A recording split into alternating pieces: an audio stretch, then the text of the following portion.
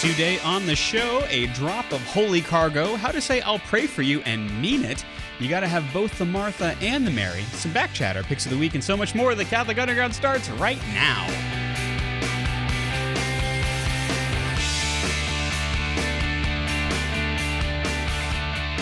Hey y'all, it is time for the Catholic Underground. We are the podcast that tries to cut through the noise of the digital continent and bring you the topics that matter. It's episode number 413.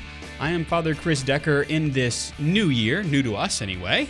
Joining me this week, you know him, Kathleen Lee. She's the Teachus Maximus at Our Lady of Mercy School in Baton Rouge. Hey, Kathleen. Hey, good to be back. Yes, indeed. You're teaching... the little children. Yeah, so 5th? 6th and 8th grade. 6th and 8th graders. 6th and 8th grade. My a goodness. smelly little bunch of awesome kids, and I love them. That's awesome. I wondered what that stench was. It turns out it's only holiness. Alrighty, we also have the sweet holy smell of Olivia Galino. I'll take it. Okay. She's the student of life and resident Italian food critic here at the Catholic Underground. Hey, Olivia. Hello. All right. Welcome. You know, one of the things I've learned as a guy is it's not polite to comment on the scent of women unless it's really good. Yes, that is. Yeah, that would be a also good standard the rule. shininess That's right. of our foreheads. Unless they comment about it first. That's I mean, right. Yeah. Hashtag celibate rules. Anyway, let's go up to the space satellite there, Satellite of Hope. The Yes. Jeff Star one. Hey, And Jeff. I put on deodorant today. I'm good. Yeah, he yes. did. But in space, no one can see you smell. Or smell you. I don't know. Anyway, golly, did I really start the 2020 off with olfactory situation did. going on? Yes, Well, you did. we wouldn't be the Catholic Underground if we didn't do something weird. And I liked it. Yeah, let's get weird. Actually, 2020, yes. am I right? Kathleen started it. She I did. She And did. I own that. You're welcome. But one of the things that I often tell my parishioners, we're Catholic and we're weird. Yeah, that's true. And in that vein, this should be done everywhere. Okay, so it's not In that uncommon. no. It's not uncommon for, in that sense, yeah, it's not uncommon to bless the fields. In fact, our Catholic faith, oftentimes from many years past, goes according to the rogation of the fields, the turning of the fields, the planting, the harvesting. And so it's not uncommon in Louisiana, especially, to bless the fields before planting.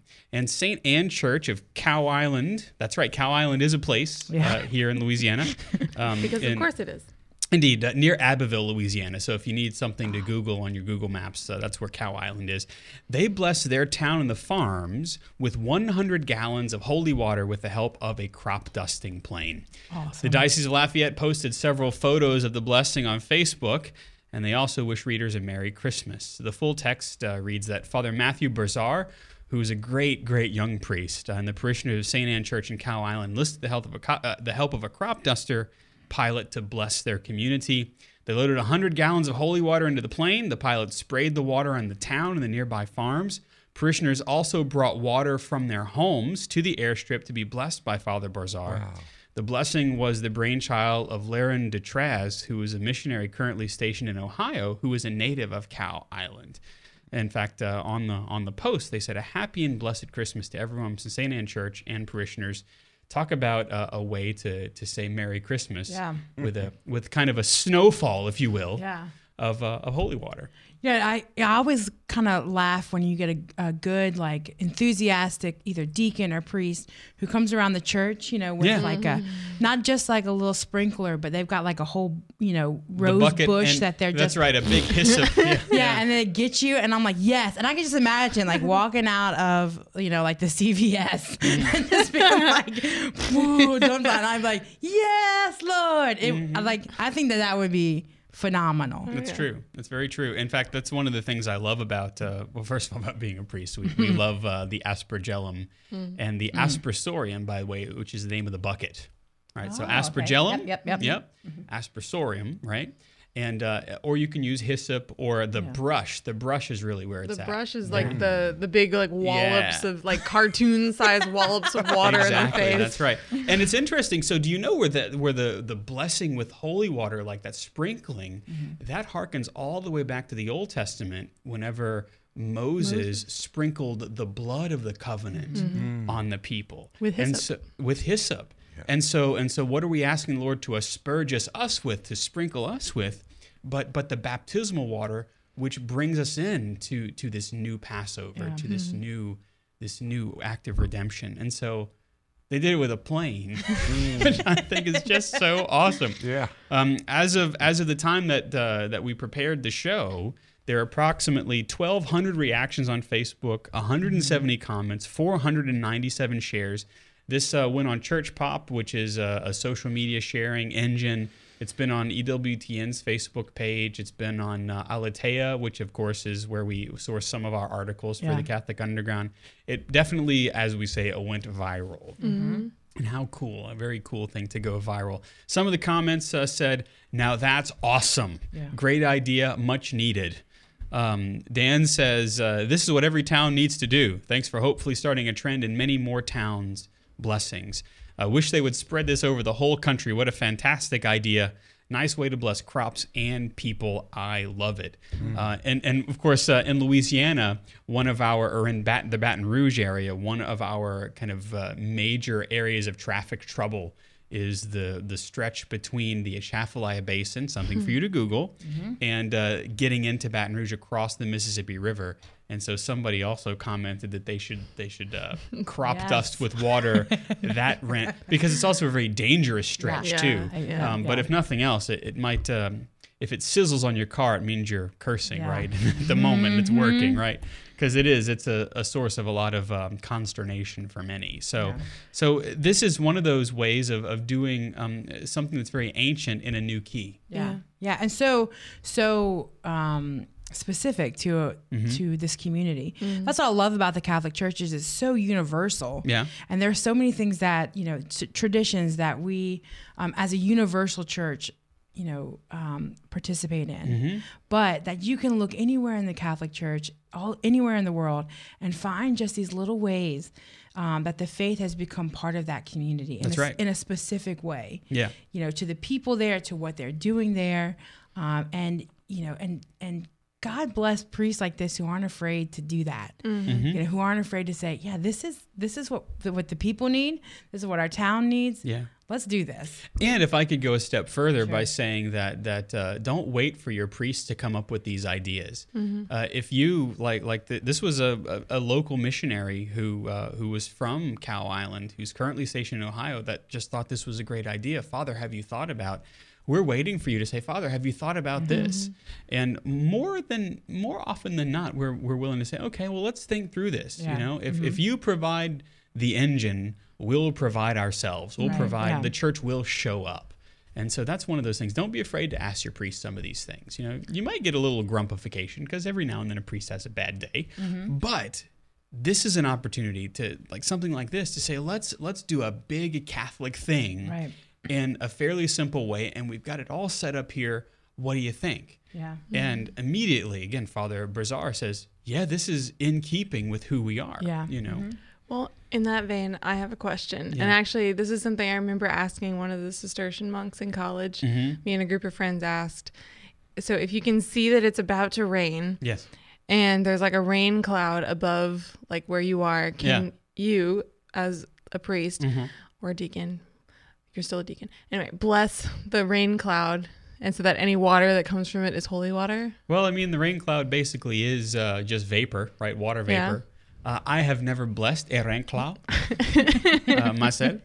I don't know. I don't know that there's anything that's specific about that because the priest's intent to bless the water is certainly what's important there, Yeah. I know at the Abbey where I went to college, the Benedictine Abbey, the holy water font is sourced from the lake. Okay. And so we always kind of wondered, well, since this is basically just a well that flows into the lake, does that mean that whenever we bless the holy water font at Easter, then both Lakes Mar and Placid are now blessed as well? That's their names, by the way. Yeah.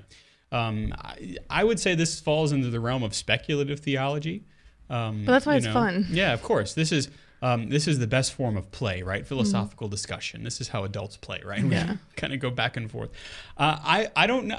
Now, if I were to do the actual traditional blessing of water, I hope you've got. This is the thing. I'd have to get some salt up there. Yeah. Mm-hmm. So well, okay. Yeah. Yes. Also, that was a question that we had. Yeah, you'd have to exercise the salt, and I've never exercised a cloud before, but I presume you could do it.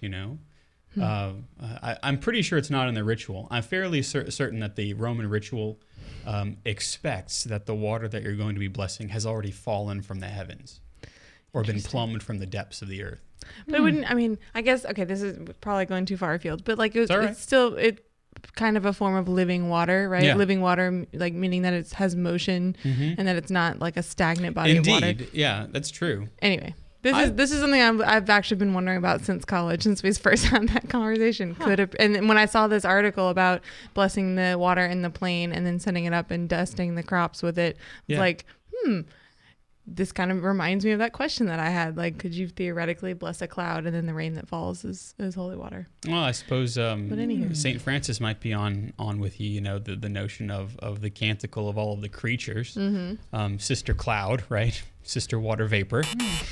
No, that's incorrect. Sorry, I don't go too far afield. But notice that the water was blessed before it was loaded into the plain. Right. So it wasn't, So there is, but see, that's the other part of it too, is that all of the sacraments and sacramentals have an incarnational kind of reality about them. And so the fact that we participate in the items that are brought to the Lord to be made holy. So we got the water from the ground, right? Or we collected the water from the rain, and we are bringing it to the priest so that it can be blessed. So there is that notion too. Right. That offertory. that everything that we give to be blessed by the Lord for holy use has somehow been struck or somehow been fashioned, and then it's being given over to the church for the church to set it aside for holy use. So I mean, sure, you can bless a cloud, I guess, but there is this notion that the Lord wants us to be involved and interactive. Yeah, to be gatherers. Interesting. Yeah.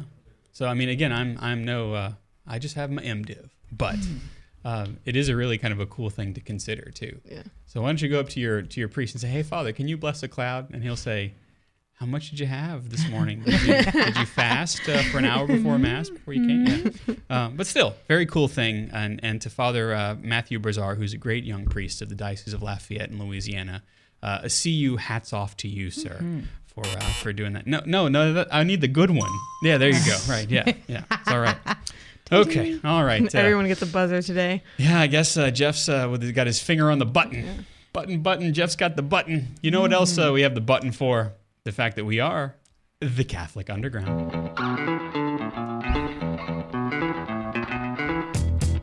All righty. I was wondering what that kind of button. I was like, what kind of button do we have? Oh, nope. It's just the button that Jeff does, yeah. Just that one? Oh, yeah. All right. You're listening to the Catholic Underground somehow here in this new year. We're online at catholicunderground.tv. You can get all of our episodes, all of our show notes and everything at catholicunderground.tv. I'm Father Chris, joined by Kathleen Lee, by Olivia Golino, and by Jeff Blackwell. Also, I did neglect to mention Ed in the Spaceball pit there on the satellite of Jeff. Come on, Father. I know, but Ed... He says you're forgiven. Oh, good. Ed is also what makes everything beautiful for us on the video feed. True. So you'll notice that we have things happening here and there on our screens if you're watching us, and that's Ed's job. He's our graphic designer, our hairdresser. He does makeup. He does Ed, all the beauty. He does it all. Beautification around here. Lighting. That's right. So thanks to Ed. It happens every day, certainly as priests, but for everybody, that we get asked, people ask us to pray for them. Would you pray for me? I'm going through X, Y, or Z. Yeah. And I don't know, sometimes I will always say, yes, I will pray for you. But unless I do it right then, or unless I make a very specific thing to bring this to the altar with me, chances are we in our humanity go, now what do I do? Yeah. Yeah. I often am like, wait a minute. I know that somebody asked me at a conference 3 years ago. Oh, shoot. Totally forgot. And it's, I think sometimes we can get in the habit too of saying, and for all the things that people, ask me to pray for, which is good. But if you're like me, I'm saying that because I just haven't put a lot of effort into remembering, and people ask for our prayers especially, if you're living a faithful life, if you're going to mass, if you are teaching like Olivia and I, like that becomes, an everyday experience. Either they're asking for themselves or they're asking for other people. Social media has made it super easy to ask, right? Maybe somebody emails you or they're hitting you up on Facebook. I receive many of those. Yep. Or a tweet, right? Or you can go a little old school and just like a simple conversation that you have with somebody, or a phone call.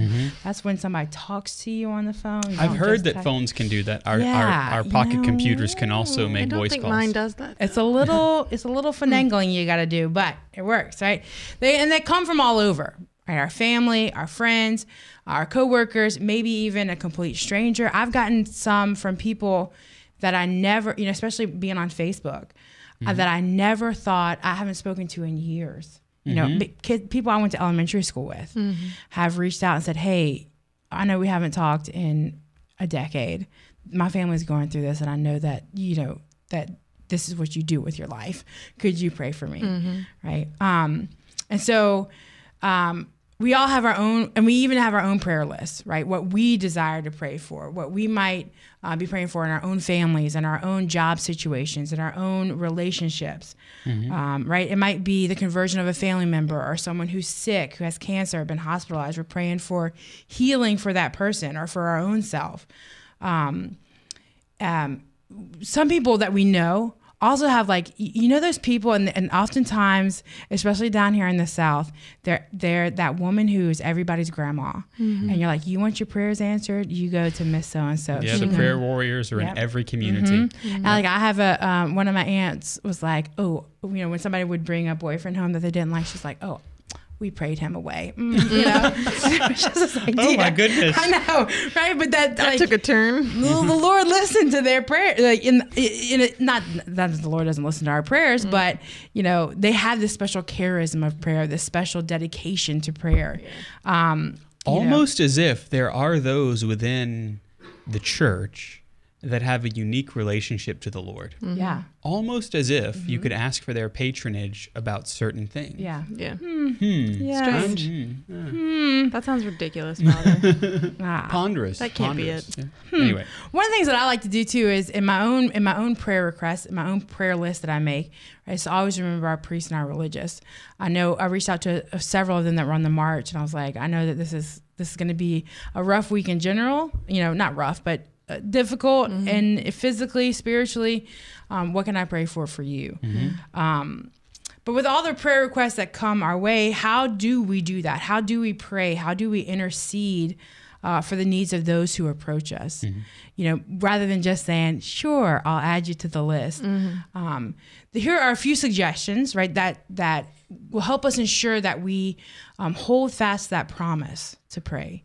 Right. And I know in my own life, when I have to do a better job of saying, I'm going to pray for you, and then do it. It's all about the intentionality, right? Because we can say things, oh, I'm going to pray for you. And then I don't really follow through all the time. So here are a few suggestions, right? One of the things that I've been trying to do in my life is to pray the rosary more. Y'all, I can't remember, and I was very vulnerable with my sixth graders this week. I was like, I can't remember the order of the mysteries to save my life. I don't know what it is. I know what they are. I can probably put them all on one page. And then I get nervous that if I skip something, I'm going to mess it up. Yep. That's right? one of those you have to learn by doing, right? Yeah. And so I've been trying to dedicate myself to the rosary, and not only to say the rosary, like to say the words, to say the prayers, but to be intentional about it. Right. And so one of the suggestions is if you want to pray the rosary, or if you are praying the rosary, to make it more than just beads that are slipping through your finger. Right. Maybe dedicate a decade or dedicate each Hail Mary to a specific intention. I will give that as a penance in the confessional. Especially if it's one of those sins that is directly affecting other people. Right. I'll say, well, think of 10 people that you can offer that rosary for. Yeah. Or think of 10 kind of components of the things that are surrounding the circumstance that the person has asked you to pray. Yeah. If it's a person that has cancer, then there are 10 things that you can pray for, like the nurse that's their nurse, their oncology department, all those things. Yeah. And so you really can enfold them with a decade of the rosary. Right. And you can even, like, I think a lot of times for me, I'm afraid to venture away from the structure, right? Like I said, I get terrified that if I don't say the right words, it's not going to count. What if I told you don't even need to say the Hail Mary on the rosary bead? What? Dun, dun, dun. No, you could say the Jesus prayer. Jesus, Son of God, have mercy on me, a sinner. On all 150 of those beads. Yes. Well, here's a suggestion for Father Edward Looney. He has a devotional book called A Rosary Litany. What he does is he adapts the Hail Mary to include the name of the person he wishes to pray for. Yeah. So, for example, he would say, if you're praying for your friend Johnny, right? Holy Mary, Mother of God, pray for Johnny. And pray for us sinners now and at the hour of our death. Right? Nice. Because during the Hail Mary, we're asking Our Lady to intercede for us. She's the one who takes our intentions. I always love this image I got a couple of years ago in prayer, and I use it when I lead prayer. You know, any distractions or burdens or worries or things that we hold in our heart that can keep us from the Lord, Mary, we give to you to lay at the foot of the cross because that's where you stand. Yep. Right? And so she brings all these intentions. We're asking her in the Hail Mary. And for me, like, that gets kind of rote. Pray for us sinners now at the hour of our death. Amen. No, pray for this specifically, Mary. I need you. The Hail Mary, as with all of the prayers that we call rote prayers, R-O-T-E, meaning that they are written down and that they are kind of part of our prayer arsenal. You can customize those prayers. Yeah. It is okay. Yeah. We are giving you permission, and I don't have to give you permission. Prayer, there's no right way to pray. There's no wrong way to pray. You simply pray. And to be able to kind of tweak the Hail Mary to insert the name of the person that you're asking, that you're delivering to Our Lady to bring to the Lord, that's beautiful. Yeah, absolutely. So, of course, entrusting our intentions to Mary is such a powerful way to pray for others. We ask someone else to pray for those intentions as well. But another way that we can ask other people to pray for that is to pray a novena. I love novenas. Yes, and encourage others to pray that for you. You don't have to divulge everyone's prayer intention, especially if they've entrusted that to you. Yeah. Right. But I know several people who I can call and say, hey, I'm praying this novena for a friend of mine's intentions. I just need you to pray with me. You don't have to give details, right? And I guarantee you, they'll be like, yep, right? And there are countless novenas in the Catholic tradition, as countless as the saints that we have, right? If someone has cancer, we pray a novena to St. Peregrine. I don't know if those of you out here, he's a recent saint to me, awesome guy, right? You're praying for a safe delivery for a pregnant mom. Pray a novena to St. Gerard Magella. Yes. We call him St. Jared here in Baton Rouge. Everyone else says St. Gerard. But St. Gerard Magella. In fact, in my last parish assignment, a couple was having trouble conceiving. And so they asked the intercession of St. Gerard, and they brought the child was brought to term beautifully, and they actually were able to secure a relic of St. Jared that now lives there at the parish church. Awesome. And so anytime a couple is in trouble, I will always bring the relic out. But you can certainly pray a novena. It's very, here's the $10 word, efficacious. It has effect. Yeah. Why? And I think what's so important about this is that there's intention. Yeah. Right. This is the idea behind it, is that there's intention to this. Yeah. Right. And there is power when we pray together. That's right. To invite people into that prayer. Right. Another thing you do is visit a shrine. Right. I think sometimes we think that there are shrines like all over Europe, and that's we'll have to go to Europe to visit the shrines of this, the saints or these holy places. But there's probably a shrine very close to you. Yep. In fact, if you live in the South, there's one in New Orleans. There's one in there's a huge one in Hanceville, Alabama. True. Right. If not, there's also the possibility of pilgrimage to another holy site. Yeah. Right. If it's not a shrine. You can Google Catholic shrines near me, and they'll show up. Yeah, absolutely, right? Sometimes shrines become known for a particular grace. So such is the case with the Shrine of Our Lady of La Leche in St. Augustine, Florida, right here in the United States, right, where a couple struggling to conceive visit and ask the Lady of the Milk to obtain for the grace for a good delivery, right? Or those who are sick may travel to Lourdes. It's on my bucket list, just putting it out there. Lord, if you could get me to Lourdes, that would be awesome. It's one of my favorite places on earth. People travel from all over the world to bathe in these holy waters, right?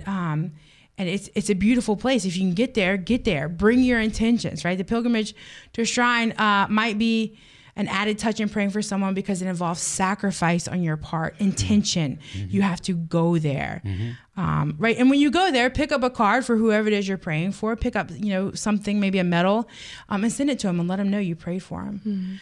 Right. Another way you can in general pray for other people and make it intentional is to offer your suffering or take on a penance. Because right? we all suffer. We all suffer in one way or and another. It's totally easy to be like, oh my gosh, my life is right. Offer it up for somebody. Right. The other day, a Catholic speaker and songwriter, Jackie Francois Angel, I met her in September. We're really good friends now. She tweeted this. She said, I'm sick, 5 months pregnant, have a migraine, which makes me throw up, and about to board a 10.5-hour flight. I actually prefer the pain of giving birth to this scenario, but give me some prayer intentions and it'll help me turn this pain into intercession and go. Yeah. I know people like this, people who are going through labor will take on intentions, because they're offering that pain and that suffering. Yep. Right. And that's important, right? Pray from the heart. Again, make it intentional. You don't have to make a big scene about it. You don't have to, I'm making this sacrifice for my dude, just do it. Yep. And make it a prayer from the heart. Make it intentional, make it authentic, right? And make it an opportunity for not only you to offer that prayer for someone, but also for you to draw closer to the Lord, right? Through Our Lady, through the saints, through these holy sites, through this penance, right? And then, it just joins us together in prayer as a community, as the faithful, right? But also to the one that you're communicating with, the one that your heart was made for, right? From the heart to the heart of Jesus. So, just be intentional. That's the what I'm taking away from this, because I know I need to, in the new year, this is my New Year's resolution, if you could call it one, right? Tack it on there, to be intentional, not just say the words, but pray the prayers. That's right. Exactly. Good words, Kathleen, and good intentions, Kathleen. Yeah. You're watching and listening to the Catholic Underground. We're going to take a bit of a break. Stay right where you are, because we'll be back after this.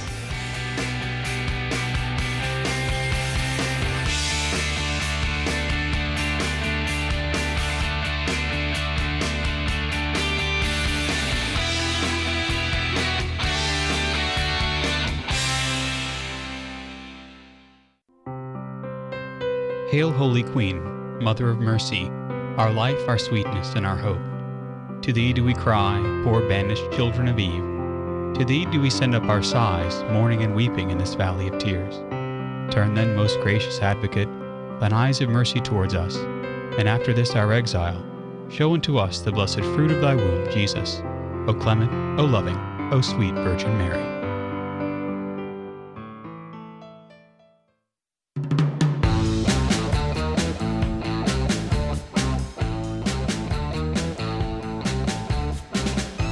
Welcome back. You found the Catholic Underground with me, Father Chris Decker, Kathleen Lee, Olivia Galino, Ed Ball, Jeff Blackwell. Our picks of the week are coming up.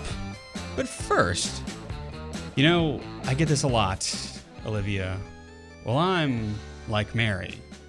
I can't seem to get my going when it comes to, doing the spiritual things I need to do. Or I'm totally Martha. And I've got to always do something. Yep. And I just can't be Mary. Yeah. But there's more to it than just picking one or the other. There is, yeah.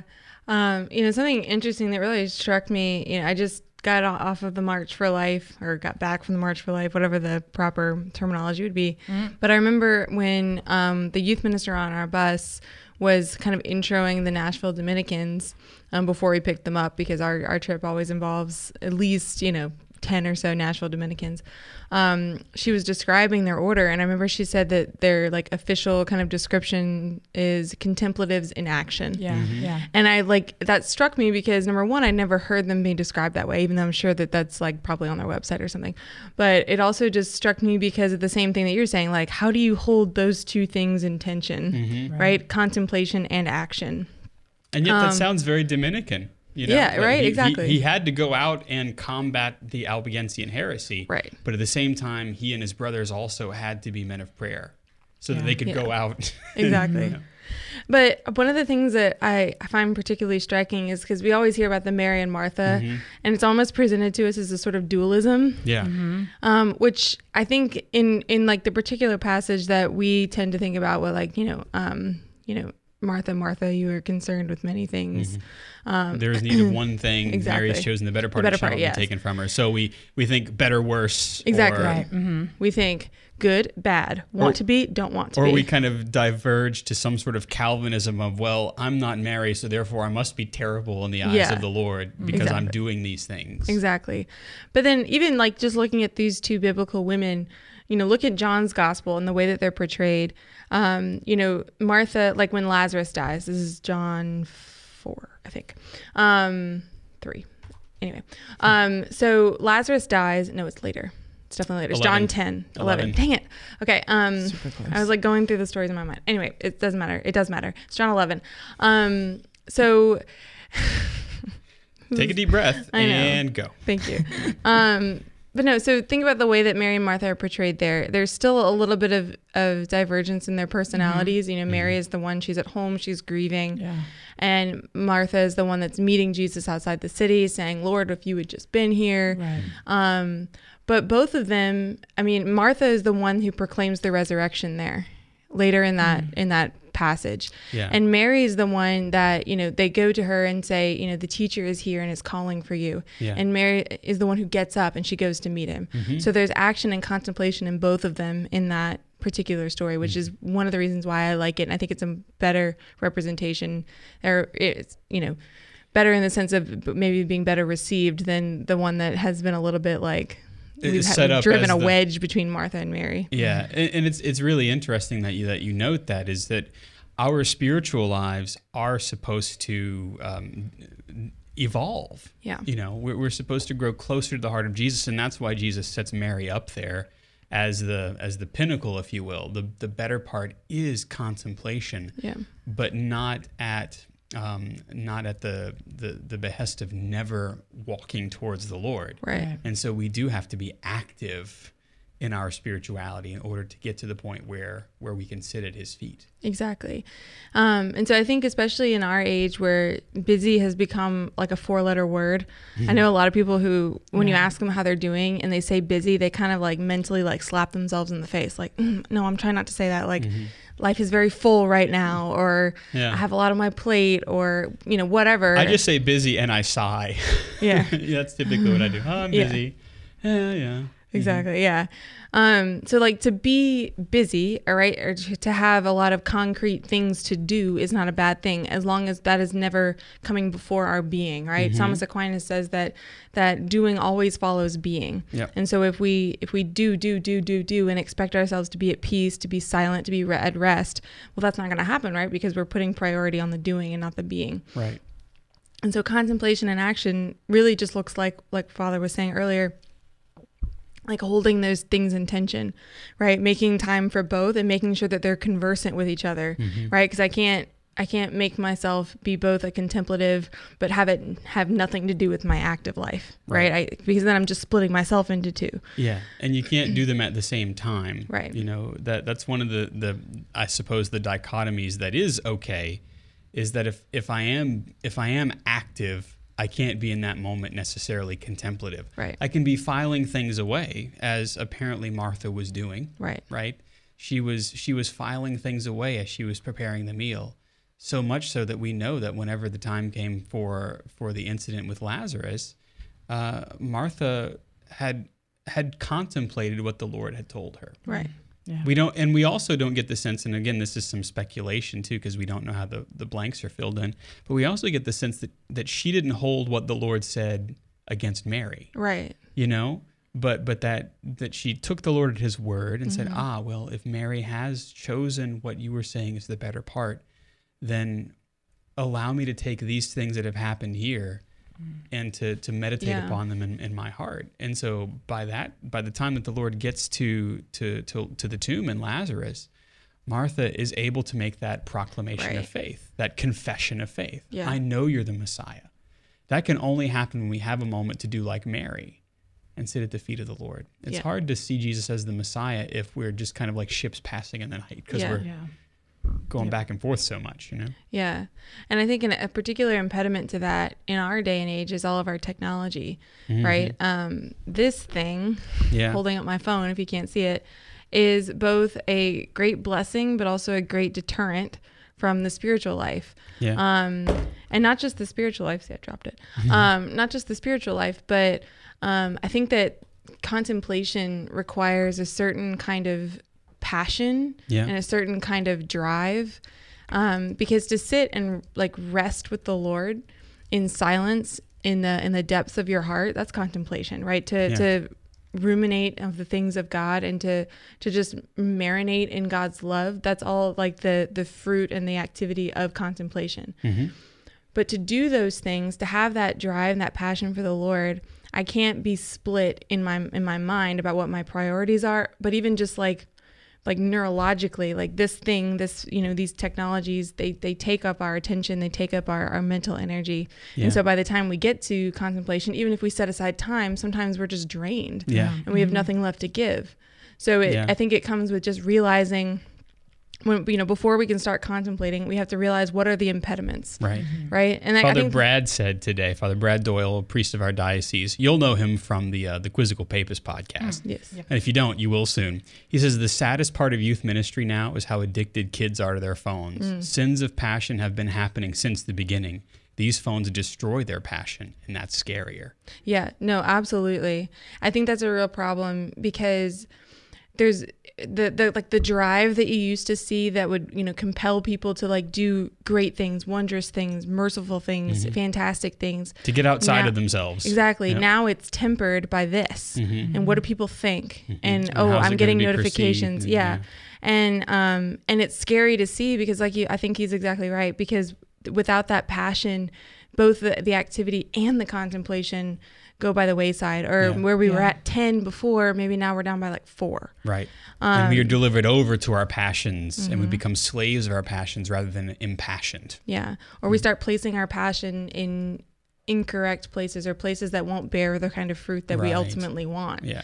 And so, or even just, thinking about like the way that this can distract us. Maybe we have passion, but this device, these technologies, these different means of communicating, they can funnel our passion into things that aren't whole, right? Like there's plenty of people on Twitter and on Instagram and various platforms that want me to be a kind of like political warrior. But is politics going to promise me salvation? No, of course it's not. And I think that teaching scripture has really started to get me thinking about like how prevalent those messages still are and how relevant those messages still are today, especially thinking about like Amos. Amos was speaking to rich people basically, and trying to encourage them that your spirituality has to show up in concrete acts of faith and works of mercy, because they weren't doing that. They were, by the book religious Jews, but they were poor in their treatment of the poor.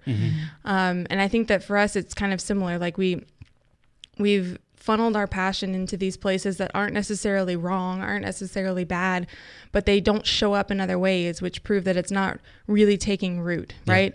And so when we think about that Mary and Martha, it's not like we have to tell people to stop being active in certain ways, right? But we have to, especially thinking like, God is a God of action. The reason that we act, the reason that we do, is because God first acts and God first does. And he sets us in motion. Exactly. God is the unmoved mover, as Aristotle would say it. And Thomas Aquinas says that God is actus purus, which just means God is pure act, right? He's also pure thought. He's also pure love, but he is pure act. As much as Kathleen would like to think she is pure act, she's got nothing on our Lord God. Okay. I'll let him have that. But one. you are, because he is, and isn't that beautiful? That's right. You participate in his pure action. Yay. Yeah, and he wants you to, because that's a funnel for his grace into the world. Kathleen Lee, Grace Funnel. Yes. You're welcome. If you need a business card, there you go. Grace Funnel. And so, just like Kathleen does and we do in this creaturely manner, our activities participate in the active life of God. Mm-hmm. And not just in like the things that I can like put on a resume, like the things that I can most say that I've done in my life, but just in the fact that I'm moving my hands right now. This is a participation in the action of God because it's motion, because it's coming from my creation. So even though we might look at Martha in Luke 10 and, all the things that we talked about, she was distracted, she was anxious, she was troubled about many things. Being active is important. But just like we said earlier, doing always should follow being. And so action should always follow contemplation. There's axio and there's contemplatio. And you can't have axio without contemplatio. Otherwise, it really means nothing. It's kind of hollow or empty. It's just thought. Exactly. Or worse, it's like spinning your wheels, So there's different theologians throughout our church's history that have kind of faced this dichotomy, or this what has become a dichotomy between action and contemplation. So Gregory of Nyssa is one. He becomes an activist when he's faced with like poverty and homelessness, things that we're not unfamiliar with. But he contrasts the wealth and the luxury of the rich with the plight of these homeless beggars. And he talks about how the rich have these beds that are covered with flowering hangings. They're richly embroidered. They're eating and drinking from bowls and jars and ewers and platters, all sorts of things. And they're acting shamelessly. He says that they're like brothers and sisters to Herodias in their indecency. Herodias was the stepdaughter of Herod, who danced for her in exchange for the head of John the Baptist. And then he compares that, right, not so great, with the plight of the homeless beggars. He said there are a myriad of Lazaruses sitting at the gate, right? Lazarus being the name of that, the beggar of the rich at the table of the rich man. And he says that some drag themselves along painfully, some with their eyes gouged out, others with amputated feet. And I love that image because it shows that they're lacking something, and he portrays it in this physical way, right? They don't have an eye, they don't have a foot, right? They're seated instead of standing, right? They're lacking in some way, and they need someone else to provide for that lack. And it's portrayed in this physical way to really make the point, right? If someone doesn't have a foot, you know that they need help, right? If you come upon someone who doesn't have a foot, you know that they need help. But just because you're looking at someone and they have all of their appendages, it doesn't mean that they don't need your help. Right. And so I love that he's making that kind of connection. And so his preaching, he's not encouraging this contemplative withdrawal, right? He's just actively wants to change the world. That starts with our contemplation of the things of God, and then it flows from that, how that changes us. And so there's different theologians throughout throughout our church's history who have talked about this. John Cassian kind of famously tells his audience to lead an active life. He says, "A monk who works is attacked by but one devil, but an idler is tormented by countless spirits." Ooh, that's true. Yeah.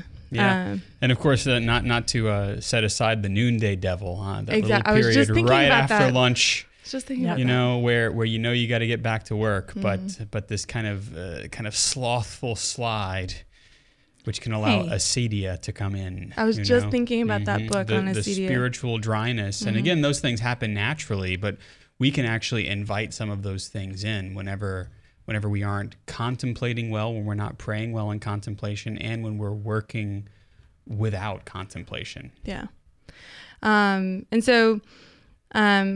There's more to life than just contemplation. There's more to life than just action. It's got to be brought together. It's got to be brought together. And one of the late 14th century's authors, his name is Walter Hilton. He had a title of a work called The Mixed Life, and that's what he was talking about. He said that there are three ways of living. One is active, one is contemplative. The third consists of both and is the mixed life. So that's really what we're aiming for, is that mixed life. Catholic response, isn't it? It's both. It's both. Yeah. ¿Por qué no los dos? Si. You know I don't speak Spanish. Why not both? Oh, that's the talk about the... Okay, yeah, I got you. Okay. I didn't know what it's from, Cool. but a lot of young people say it to me. And I'm like, well, I know what it means in Spanish. I didn't know it was a commercial. Isn't that Taco Bell? Yeah, well, I guess. I don't know. It's something like that I feel like I should know based on... I have no street cred anymore. But yeah, it's both and. Mm-hmm. But yeah, so these theologians that we've been talking about, they're kind of different from our contemporary activists. But each of the authors that we've just talked about would have echoed the psalmist, right? We can always go back to the Psalms. The Psalms, if you're like looking for a way to pray, the Psalms cover every possible human emotion, every experience. And if you think about it, the Psalms are God's, because Scripture is the inspired word of God. So the Psalms are God's way of praying, giving us a way to pray to Him. That's right. If you need words to say to God for any particular there are experience, 150 verses to choose from. Exactly. Or chapters to choose from. Yeah, with countless verses. And all of those are God's way of saying, this is how I want you to speak to me. Which, of course, is the history of the church. Priests and religious pray the Psalms, all 150 of them, over the course of 4 weeks now. And there's a reason for that. It's not just so that the church can be at prayer, but so the church can be at contemplative prayer, so that it may act. Yeah. You know? Exactly. So in Psalm 27, we hear, one thing I have asked of the Lord, that I will seek after. And so again, it shows that order, right? We ask of the Lord, we speak to the Lord, we know, we try to commune with the Lord and understand His will for our lives, and then we go after it, right? But there's an order to it. There's contemplatio, and then there's actio. So even though we hear in Luke's gospel, we hear the words of Jesus saying that only one thing is necessary.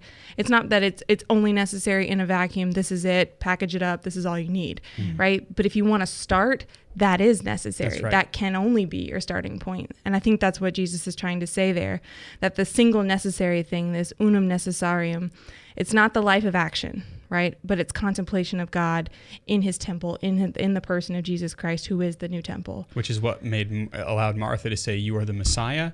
And it's what led Mary to go out and greet the Lord. Exactly. Yeah.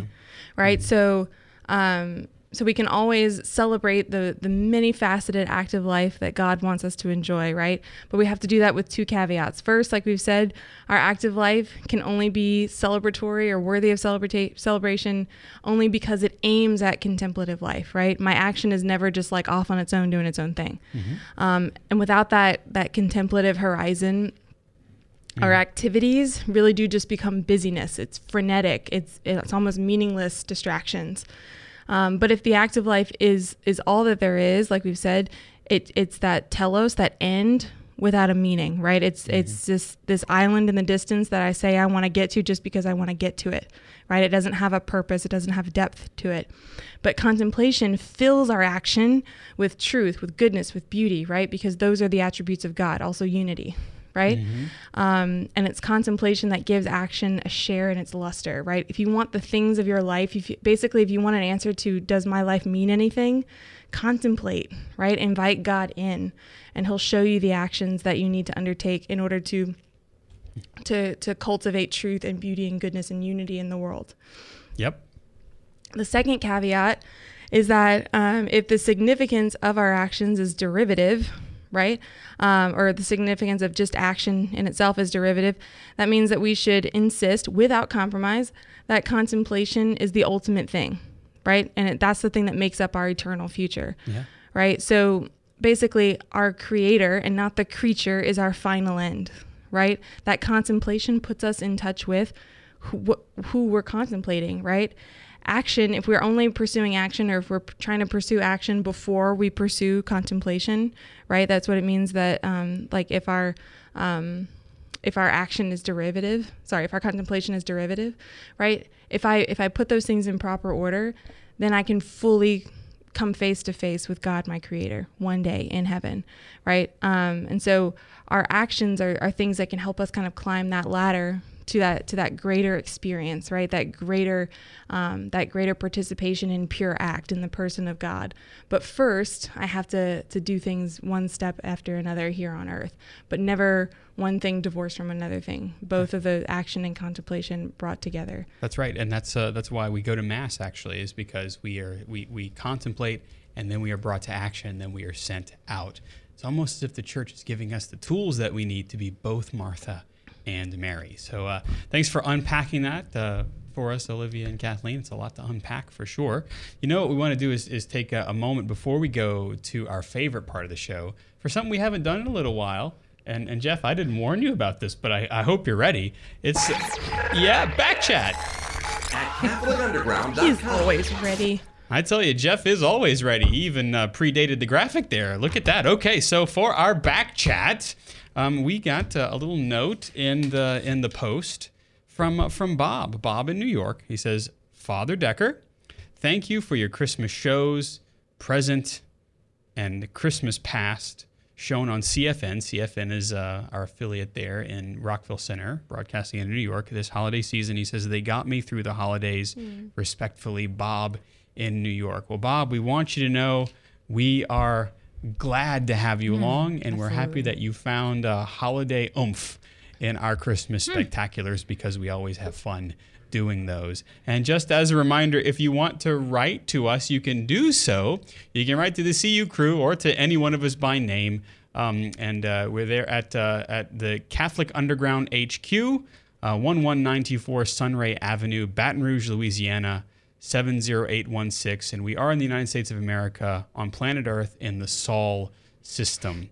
And so that's that. Well, it was nice of you to write in, Bob, and so we always look forward to hearing from you in backchat. Now it's time for that part of the show that we like to call the CU Pick of the Week. Alrighty, for the CU Pick of the Week, Kathleen. She's been waiting. Y'all, I discovered the promised land over the holidays. Oh, okay? dear. It is My a place called Texas de Brazil. When I tell you go in and they give you a card, green on one side, red on the other. And then these guys, I call them the shish kebabbers. I think they're called the gauchos, whatever. Yeah, swords of meat. Yeah, they like come out with these swords of meat. Yeah. And if you have green, they come up, would you like bacon wrapped, whatever? You mean a green card? Yeah, if your card is on green. Yeah. Not if your face. No. Your card. And then they were like telling us all the rules, and they said, if you go to the salad bar, and I was like, who the heck wants to go to a salad bar at this place? Okay, so I meandered over there, see what it was all about. I got some potatoes and like some corn bisque. It was lobster bisque. Yeah. Oh my gosh. And then I'm perusing all the leafy things on this humongous salad bar. And I see out the corner of my eye, in the direct corner, jutting out of a full bowl of real live bacon, people. Real live. Not like freeze-dried bacon bits. I'm talking fatty bacon. And I was like, yes, please. And then they're like, if you're full, put it on red and they won't come over. The card. The card. I put it on red. They still came over. And I said, okay, put that on my plate. And then they said, oh, we only have 2 more of these, filet mignons pieces. Would you like both of them? Okay, might as well. Y'all, if you can get yourself to a Texas de Brazil, don't eat for 2 days. And then, maybe that's just a suggestion. And then go there. And oh my gosh, the Lord blessed me. Ladies and gentlemen, Keto Kathleen. Texas de Brazil. So good. I think they're all over the United States. If not, we got one here in Baton Rouge. Come on down. It's worth the pilgrimage, okay? Because it may or may not be a holy site. Well, all right. Olivia. Why? Why do you do this? Sorry. This is how we want to start 2020. Whether it is or not, we have. Yeah. Here we are. Okay. So my pick of the week has to do with the March for Life that I just got back from. First of all, I'll just preface this by saying that anytime I meet someone who has, watches the show or sees us on Catholic TV or whatever online, one of their first comments to me is always, I love Father, I love Kathleen. But then the second is always, you're much taller in person. Because if you can't tell from the screen, I'm actually about 6'1". And so Perhaps on the more. March for Life, what? Perhaps more. Perhaps no. Don't even say it. God will hear you. Sometimes people do that. They're like, have you grown? And I'm like, shh. No. God hears that. But so I'm traveling on the March for Life. It's about 26 hours on a bus, and I don't really fit. I can't sit straight in the seats. I gotta go sideways. And then to sleep, I'm like like hunched over, and I'm must be like uncomfortable. all these angles and all that stuff. So I feel like I got hit by the bus that I spent so much time on after the march. But my saving grace is something that I've had for about a year, and it's this foam roller massage ball. Yes. And it's like a foam roller, like the big long cylinders, but it's just like a little ball about the size of like, I don't know, a cantaloupe. And it is amazing. I roll all around it on my back, especially like some parts up in my shoulder that really hurt. And it is amazing. I brought it with me on the march so that as I was like trying to get ready for sleep and do some last minute things, I could like roll around. It's pretty cheap. It was only like $13. I got it on Amazon. I really recommend this, especially if you're like, someone who doesn't maybe even have the best posture, or like does something where you have to like carry a lot of stuff around, and maybe you start aching and stuff. This thing's amazing. What you don't know is that Ed, when he's setting up our cameras, always sets them in slouch position. Yeah, right. Because we're always slouched over our microphones. Sorry. That's all right. No, good pick of the week there. Jeff, you got one for us here? I do indeed. And our CU studios are home to a new program produced by Catholic Community Radio, and it's really geared toward young adults, young people. Now in its 9th week, Overflow.fm, hosted by Kara Klein-Oob, who is a praise and worship leader. And she and her husband just had a baby boy. And then Chris Price, who is from the New Orleans area, he and his wife just had a baby. And guess what? One is named Ben, the other one's named Benjamin and Benedict. But anyway, they love this Catholic music, and we have new artists that we're playing, and we're right now in 14 markets on 20 stations. Catholic radio. It's pretty amazing. Overflow.fm is where you can find podcasts. Please, if you know somebody who is an artist and they want to be on the radio, email me. The address is music@overflow.fm. That's right. Music at overflow.fm. Or you can just shout Jeff on any street corner and he'll hear you. Yes, and I'll come running, especially if there's swords of meat. That's right. Yeah, of course. Yes, right. indeed. All right. My pick of the week is the story of Patrick Peyton. Father Patrick Peyton is the guy who said the family that prays together stays together. He's also the one who began the Family Rosary Hour. If you want to learn about his life and more about how he is well on his way to sainthood, he's now Venerable Patrick Peyton. This is a comic book from the fine folks, our friends who gave us like the other comic books that I talked to you about, the Tale of Finian. This is from Family Rosary Publishing. And also written and drawn most beautifully, written by Philip Kozlowski, professionally drawn. Wow. Beautiful comic book. So if you want that, we'll put that in the show notes for you. The Tale of Patrick Peyton, the family that prays together, stays together, the Family Rosary. Really good read, and it's something that you can read with your kids as well. Jeff, we are always grateful for our viewers, our benefactors, our listeners here in this new year, aren't we? Yes, indeed we are. And this week, the Catholic Underground is possible because of people like you. Join the growing number of undergrounders at CatholicUnderground.com/donate. And another way to support us is to like us, heart us, star us, and share us on your social media platform of choice. Yep. And if you like us, please leave a review on Spotify or with Apple Podcasts or any of those. That way you can point other people. They trust you if you're listening to us. Our panelists, as they always are, have been Kathleen Lee, the benefactress. She's so many other things. We just keep coming up with names for you. Olivia Galino is at the.real.omg on all of the social medias. Thank you, Olivia. Thank you. Our technical director is Jeff Blackwell at Jeff Blackwellis on Twitter and Instagram. Our research assistant and the leader of the crew in the lab is Jim Hayes. Our video and graphics director is Ed Ball. And you know me. I'm Father Chris Decker. You can follow me on Instagram and on Twitter and just about everything else at Digital Catholic. We hope that we've helped you cut through the noise and find that still small voice with the Catholic Underground. It's 2020, and we're Faith Gone Digital. See you next time.